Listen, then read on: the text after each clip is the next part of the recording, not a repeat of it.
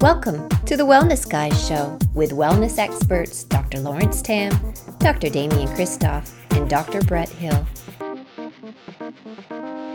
Welcome to the Wellness Guys. I am Dr. Lawrence Tam.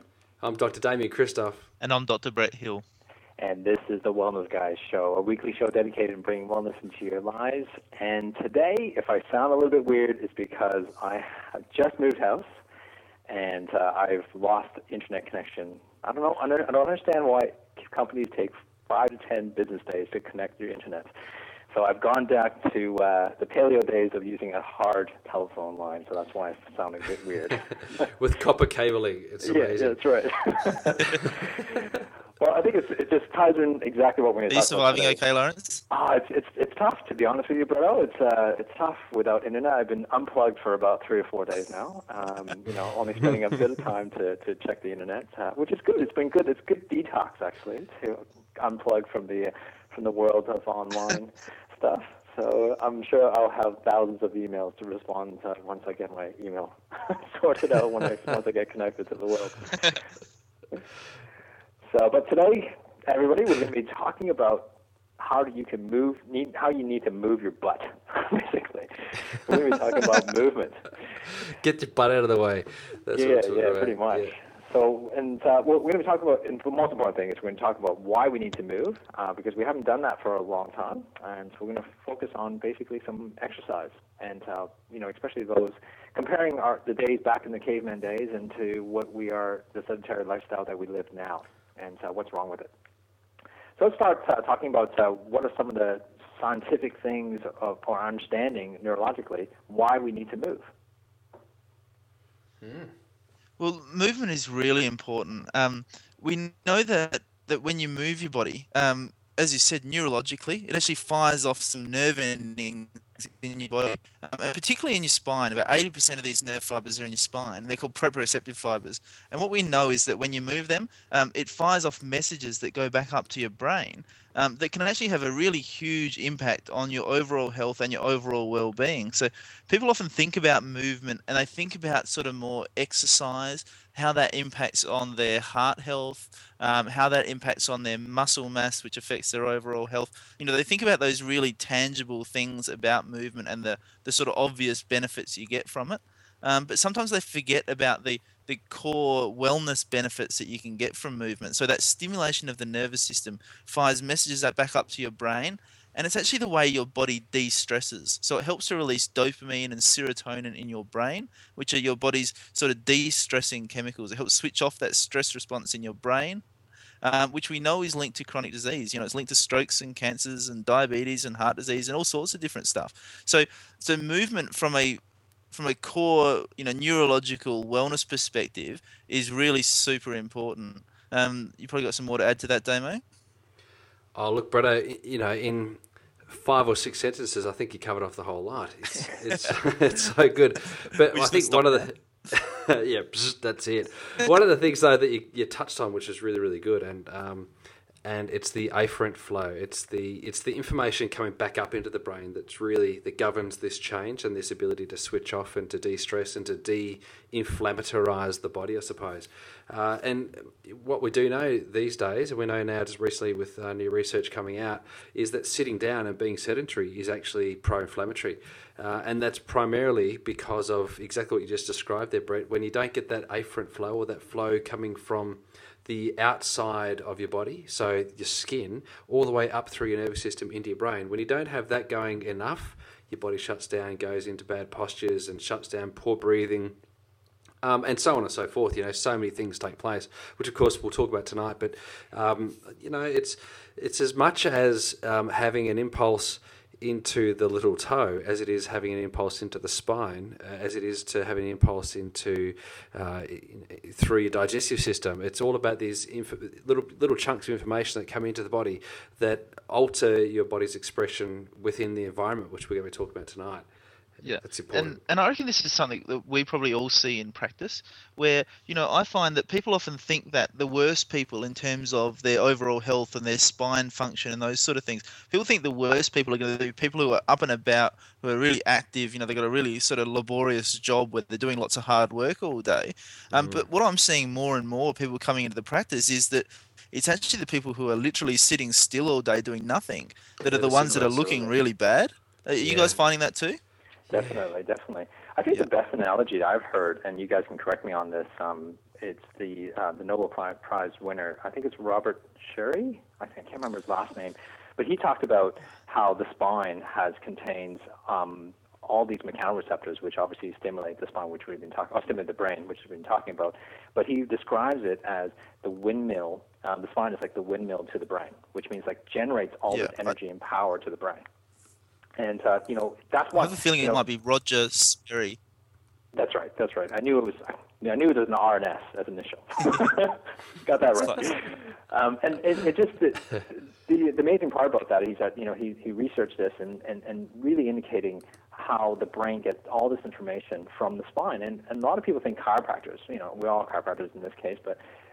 And most people think chiropractors work on the spine because that's where the back pain is, neck pain, but that's not really the truth. The truth is that we focus on the nervous system that's in the spine. It just happens to be in the spinal column, and that has all the access to the information to the brain that stimulates the brain. That what Brett just listed off. How these calms your body down, stimulates the brain properly, and all of that. And that's why chiropractors work so much on the spine. Yeah, and I reckon Damien and I were at a seminar recently in Melbourne that was fantastic. A guy, I believe his name was Michael Hall. Damien, is that correct? Yeah. And he was fantastic. But one of the little snippets that he said at that seminar I thought was fantastic is that he said the chiropractors can really help the spine to move, but once you've done that, you've still got to move. And I thought that was great. And that's really what we're going to talk about today is that it's great to have a great functioning spine, but you still have to move it. And that's what we're going to talk about today is that movement and why that movement is just so important to your body. And so I reckon we can start by talking about why our body requires this movement. And essentially it's because our bodies evolved in an environment where this movement was an everyday occurrence. So, we know that our bodies evolved over millions of years to be perfectly suited to the environment that they were in. Mm-hmm. And the environment they were in was, once again, I know you guys like paying me out about my hunter-gatherer stuff, but it is that hunter-gatherer environment. So, it's about, having an understanding of the sort of movements that they would have been doing. So, if you're a hunter-gatherer, your average day, you don't get to wake up and think, gee, do I really feel like exercising today? It's like, I don't really feel like it today. I might just take a day off, right? Because if you take a day off, you don't eat or you get eaten. So you have to move, right? Your average day is going to involve hunting. It's going to involve climbing. It's going to involve foraging, picking stuff. It's going to probably involve walking long distances. Often it would involve dancing as part of that, that society routine. So, all this incredible amount of movement is just an absolute normal, natural part of everyday life. And that's the environment our bodies evolved in. So that's really what our bodies require in order to move well. That explains why you dance so much, hey, brother? I do like to dance, yeah. And without alcohol. We actually had this chat tonight. Yes. So many people need a bit of limbering up, a bit of limbering juice. And Bretto, we said that November the 1st was your 6th anniversary without a drop of alcohol. Is that correct? That is correct, yeah. Yeah, aside from 2 very small drops of alcohol at my grandparents' funerals, I had a little sip at the toast there on each occasion. But aside from that, there's been nothing for 6 years. And I do have to say, the first time I did dance sober was an interesting experience. It is a weird experience, isn't it? After that, I was good to go. It took one go to get used to it, and then I was okay. Yeah, well, it's been 11 years sober for me, so I think there's only one more wellness guy to do to let go of alcohol. Oh, let's change the subject now. So let's it's go back to movement.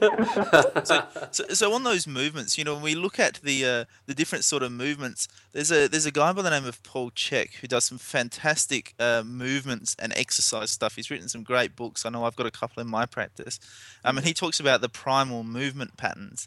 And so he talks about 6 core movements that were involved in those primal movement patterns, and they were squatting, they were bending, which includes things like deadlifts, those sort of things. So lifting. They included lunging, pushing, pulling, twisting, and gait.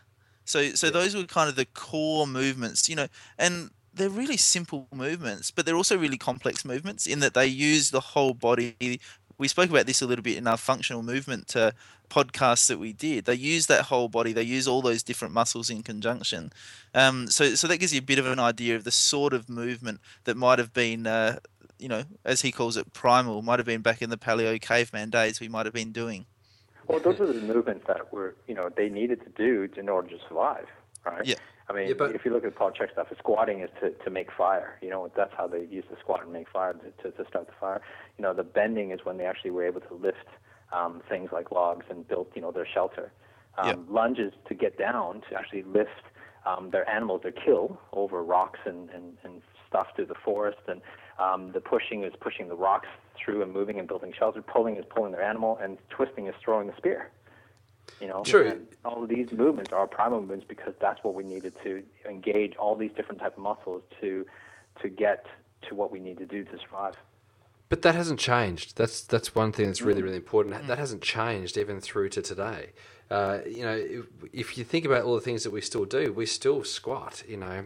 Some people might squat more than others depending on the culture, but we still do squat down to do different things. We bend forward to pick up a pen or a piece of paper. But how many people do we know that have blown a disc in their back because they bent over to pick up a safety pin or something? It's not like a really heavy thing. It's a functional primal movement that many people don't do enough of. Subsequently, it's the straw that breaks the camel's back when they go down to pick up something really, really light. Lunging, for example, it's something that we probably should do more of, but lunging to tie up a shoelace, for example, often we'll sit down on a table or on a chair and we'll bend down and disengage all muscles just to become floppy, and then do up our shoelace. A lunge would be appropriate. Pushing, quite often you see mothers pushing prams around, you see, or even fathers pushing the door open, that's right. Pushing their mates around or whatever it is, But, pushing, we still use it. We still do it. Pulling, there's so many instances in the day where you'll be pulling. You might pull a chair in or pull a chair out or pull, there's these sort of things. Twisting, how often do we know where there's people who have lifted something and twisted at the same time and done an injury? And much of the problem actually stems from actually being inactive or sedentary in a position of, I suppose, just sitting in a supported environment where we don't actually need to engage any muscles really, because the chairs do all the work for us these days. So, and for too long. So that sedentary lifestyle sets up a lack of movement across all of those primal movements, and we end up in trouble. And a lot of these stems actually from when you're a baby as well, because these primal movements are actually developed when a child goes through the stages. My little one's sort of going through this crawling stage at the moment, and all crawling is really that stage of engaging different muscles and getting active. And when he learns how to stand and walk, all that stuff engages those muscles. But some kids are so delayed now. I'm seeing that often in my practice, that these kids are delayed in their movement patterns because their parents don't stimulate them. They don't actively exercise with them and play with them. They just sort of plop them in front of a TV or put into a chair or jolly jumper, which is the worst thing you can do, and just sit them there, and they don't actively engage those muscles to learn to develop those muscle patterns. And it stems from there, and they get weak, and then as they grow up, they get weaker and weaker, and then they sit in an office chair and watch and stare in front of a computer all day. And, a great example of just how natural this is I went to an open day at my gym when my son was probably about 2 years old, and he's rocked up to this open day, and there was this little tiny little medicine ball sitting there in the corner, and he's obviously decided that looks like fun, he might go play with it, and he's just picked it up, and he's just done this absolute perfect squat with like this amazing technique. And I'm looking at him thinking, I've been coming to this gym for 3 years trying to learn how to do a squat right, trying to get the technique fine tuned and get it right. And he's just done it perfect first time. It was just so natural. It was awesome. It was so cool to see. Yeah, that is cool.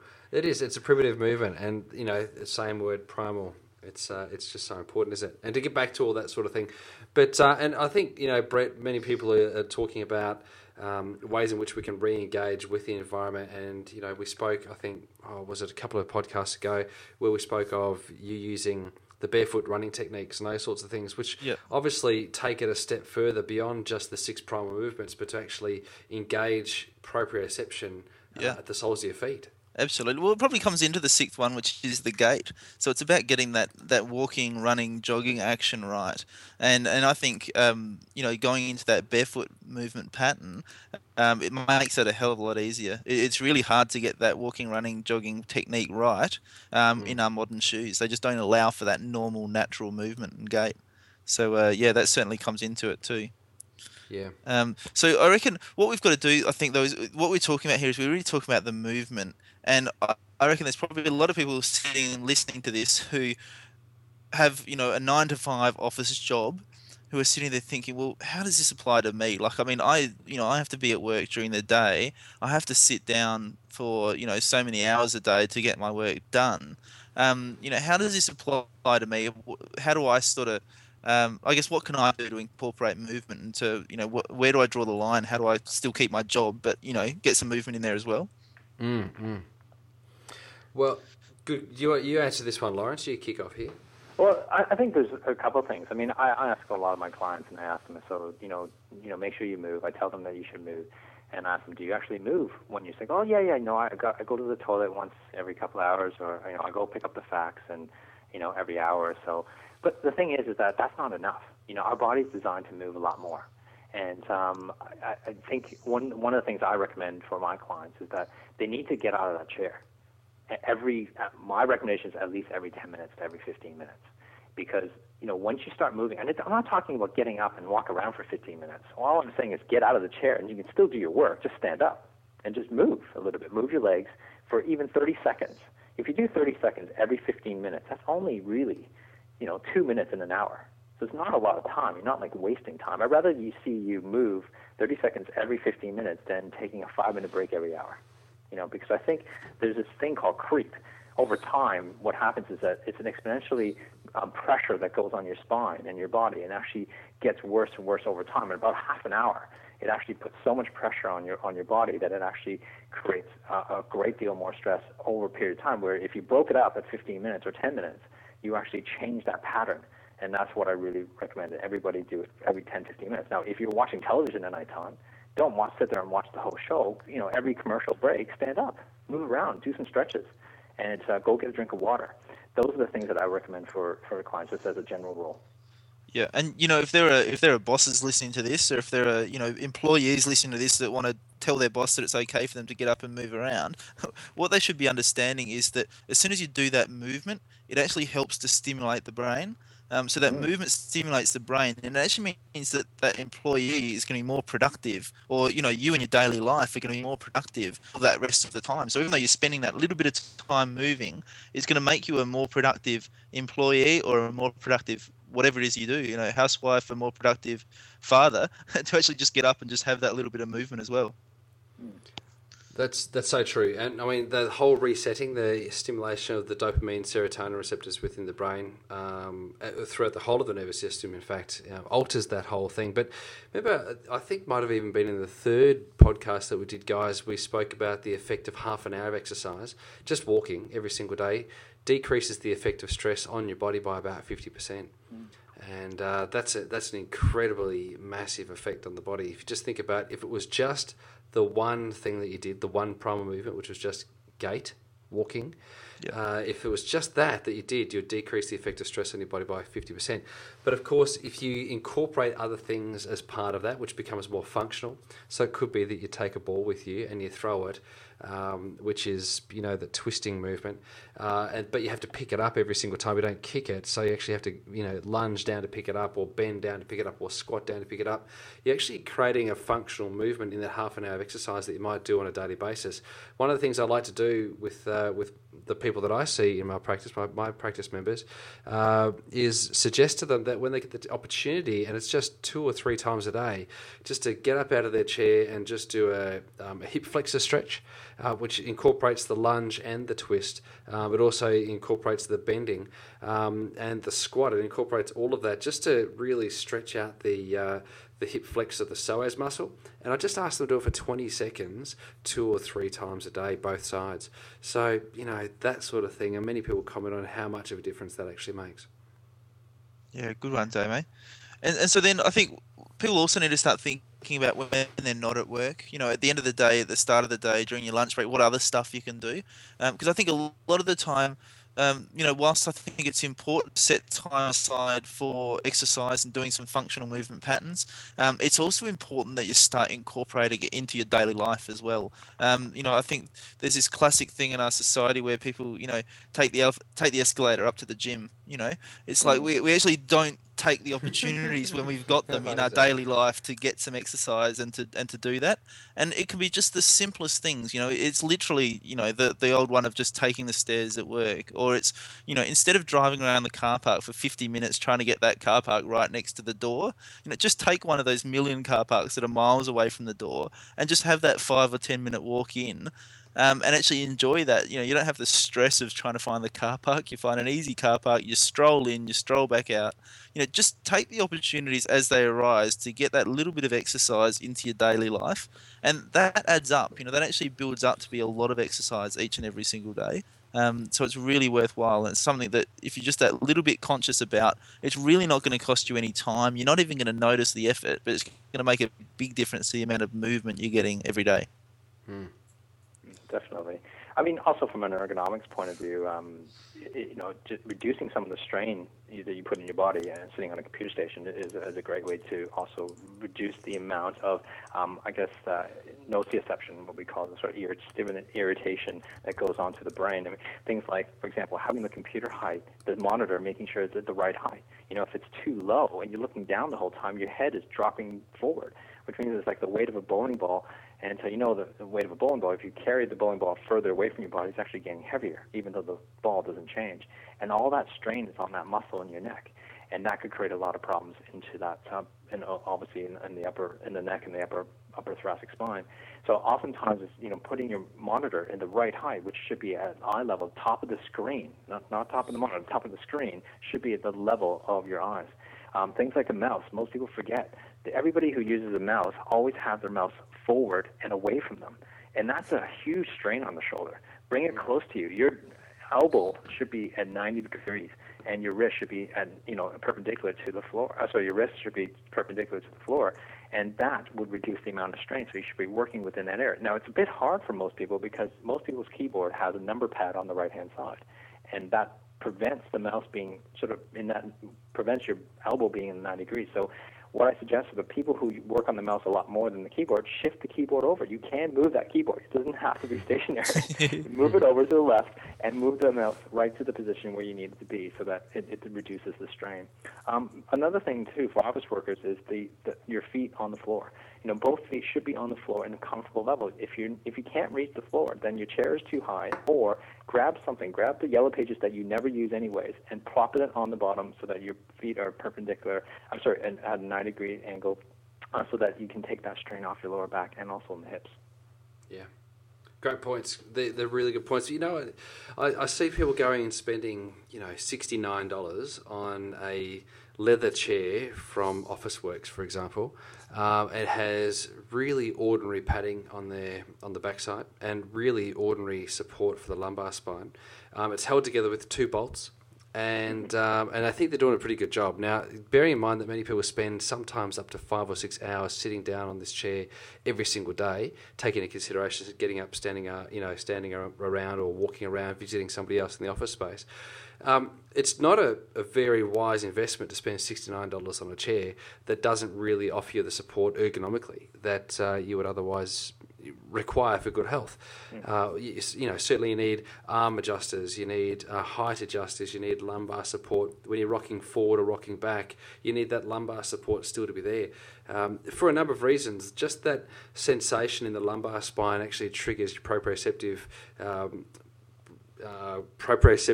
signals. I've mucked that up, but your proprioception in the spine to be able to tell your body where in space it actually is.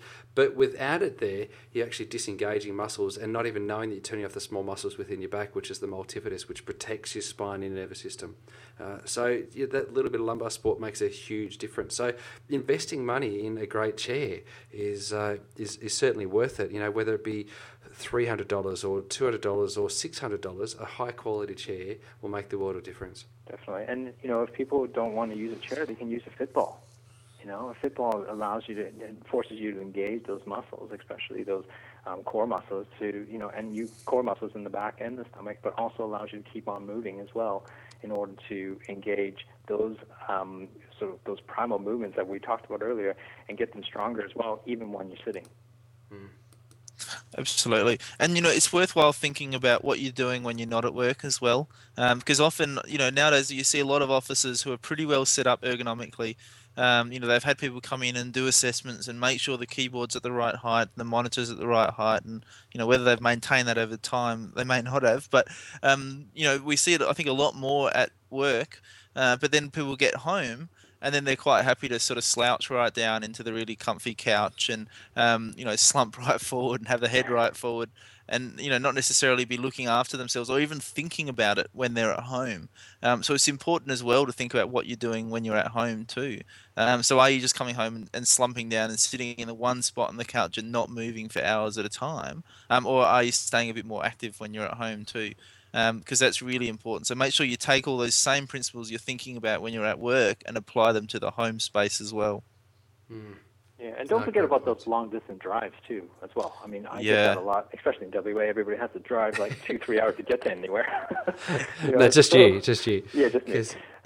If you're going to be in a car for 3 hours, make sure you set up your drive that you're going to get out of the car once in a while. I'm not saying, you're going to get out of the car every 15 minutes, but, maybe every hour and a half, you should be getting up and just have a stretch. Go for a full range of movement, stretch, bend down, touch your toes, hold on, lean back, move your spine so that you're actually getting some active movements. There's no reason why you can't be sitting in a car and doing pelvic tilts. I know it seems weird, but no one can see you anyways. Just move that butt really back and forth, rocking, and pretend you're doing something funky, but it just really gets that spine moving, and that's what prevents sort of those problems that people experience, especially in those long distance drives. Yeah, and that's really important, particularly for people who are reps, sales reps who spend a lot of their day in their car driving around. And one of the things I always tell them is I say, look, get into your car, get your seat up nice and straight. You want to sit yourself up in really good posture, up nice and tall, head back, shoulders back and down. And then what you do is once you've got yourself into that great position, adjust all of your mirrors. And what that means is as you go through the day, every time you start to slump and lose that good posture, you get reminded of it as soon as you jump up and try and look in the mirror, because you actually can't see what you want to see in the mirror. And it makes you sit back up into a nice straight posture again. So that's a really good tip for people who are spending lots of time in their car, is use those mirrors to guide you. Get in that great posture, adjust the mirrors, and you'll have to sit up straight to look in them. Yeah, that's a great point. That's a great idea. Well, guys, there's a lot of tips and there's a lot of information. I think the best thing, the two things that I got out of all of that is first being aware. Being aware that you need to move, and being aware that you've been sitting for a long period of time and you need to get up. So either sit up on Outlook or something on your computer system that has a reminder every so often to beep at you, or your mobile phone or something to kind of let you know. And number two, I think it's important is just to move your butt. Just do something. Get out of your chair or do something. Get your body moving and get your body active. I think those are the two main points that we're trying to get at. And there's plenty of suggestions there. And I think you can definitely get some points and make a list for yourself and make sure you do them every day. So as always, make sure you join us each week on thewellnessguys.com. Leave your comments below each episode and tell us what you think. Like us on Facebook especially, and we've been getting heaps of comments from people and lots of questions, which has been great. Thank you for following. Thank you for those devoted followers that have been telling everybody out there, and really thank you for all the health practitioners out there. All the chiropractors, all the naturopaths. Everybody who's been passing it on to their clients, because that's who we're trying to really help, is those people who really require our help in terms of wellness. So thank you very much, and don't forget us on Twitter and sign up for notice on each episode and download us on iTunes as well. So until next week, begin creating wellness into your lives, lead by example, and let's change the world's health together. So join us next week on the Wellness Guys Show.